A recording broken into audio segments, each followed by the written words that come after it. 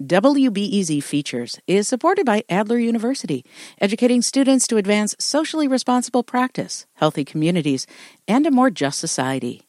With degrees in psychology, counseling, public policy, and leadership. Adler.edu. Many store owners across the Chicago region are waking up this morning to broken windows and shelves emptied of their goods. Looters hit retailers in city neighborhoods and in the suburbs, and in many places, it seemed police simply couldn't keep up. WBEZ's Chip Mitchell spent much of yesterday on the South Side, and here's what he saw. It was broad daylight at Fifth Third Bank's branch in the Auburn-Gresham neighborhood. About 24 men and women crowded around ATMs in the drive-thru. One of them went to work with a sledgehammer to try to knock one of the machines out of the wall. In West Englewood, a liquor store was closed up with metal shutters, but someone had pried a piece up, and people were lined up to duck in under it. They streamed back out with arms full of bottles and boxes. There was gunfire in the street, and the looting kept going.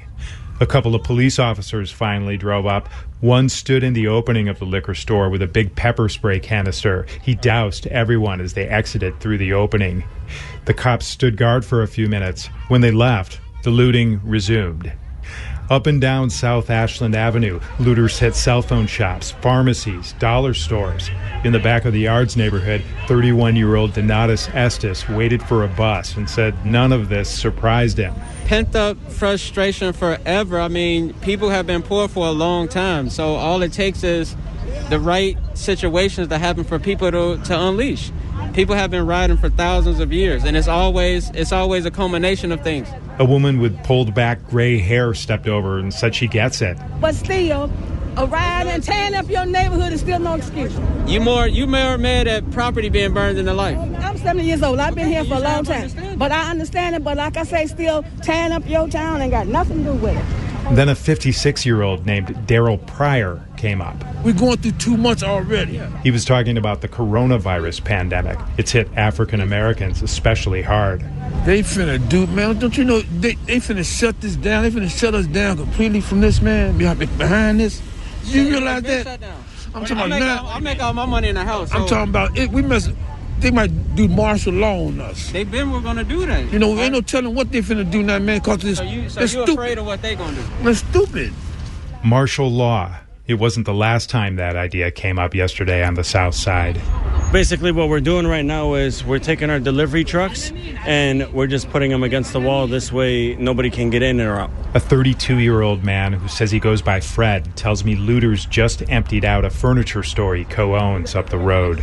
He and his partner have 6 other South Side locations, and they're trying to secure this one. I mean, all I can do, to be honest, is pray that this violence stops. Fred says he's Palestinian, raised in Chicago. He now lives in Bridgeview, a nearby suburb. As of right now, the only thing that would be able to, clean everything up is going to be martial law. There's no other alternative at the moment. Stay home. You get outside of your house, you're going to have consequences. It's that simple, to be honest. This way, all the peace can, come back. There's no peace right now. Thank you for shopping at your local Walmart. We know it can be a difficult time, and we're working hard to make everyday life a little easier. A few blocks away, this automated parking lot announcement seemed like a beacon to hundreds of people. Men and women, all ages, grabbed shopping carts and filled them to overflowing. Less than a block away, same thing at an Aldi's. As that looting picked up speed, about 24 police officers were gathered 3 blocks away in front of a dollar store that was already empty. They were led by Kevin Berry, a lieutenant. There's officers that are detailed all over the place right now, so we're just trying to put out as many fires as we can. I asked why all of his officers were in front of a destroyed store while looting was in progress at those big stores down the street. We're going from one location to the other location. This is my 3rd time here so far, and then I go to close down another location, and then everybody comes back. We're all on foot. We're walking from one location to the other and trying to do the best we can. We've been to the Walgreens down the street, has already been emptied out. Moving from one location as fast as we can to get to the other. On the South Side yesterday, moving as fast as they could was not nearly fast enough. Chip Mitchell, WBEZ News.